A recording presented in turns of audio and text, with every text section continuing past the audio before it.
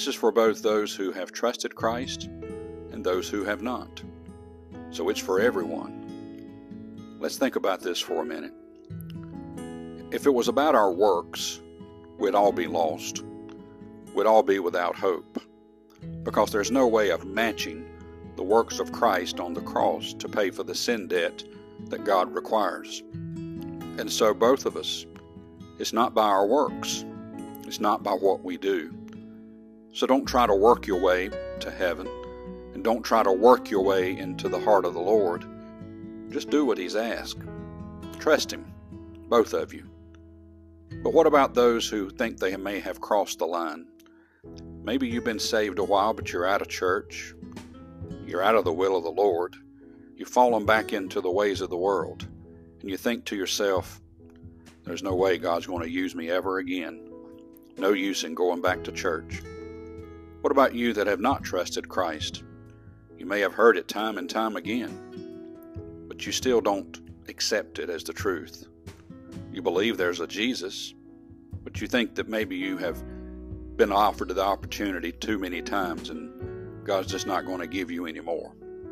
So you think you've crossed the line and you've run out of chances. That's just not the case. Consider the man Peter. He made a lot of mistakes, but he was one that the Lord returned to and one that the Lord did not forget. Here's the story in Mark chapter 16. They go to the tomb. They don't find Jesus. He's not there. So listen to verse 4. And when they looked, they saw that the stone was rolled away, for it was very great. And entering into the sepulchre, they saw a young man sitting on the right side, clothed in a long white garment, and they were affrighted. And he saith unto them, Be not affrighted. Ye seek Jesus of Nazareth, which was crucified. He is risen. He is not here. Behold the place where they laid him. But go your way, tell his disciples and Peter that he goeth before you into Galilee. There shall ye see him, as he said unto you. And Peter. All that Peter had done, all that he had done to Christ, rejecting him, of course the most important one, he run. He didn't know what to do. And I'm sure that he felt in his heart that he had made the ultimate mistake of denying Christ. Well, it's not a good thing.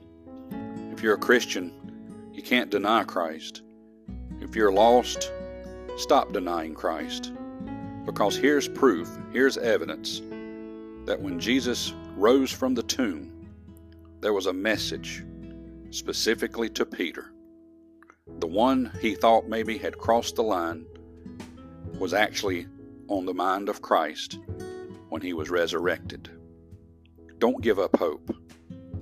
Turn to Christ, regardless of your status, and I'm sure you'll be blessed. May God bless you and have a wonderful day.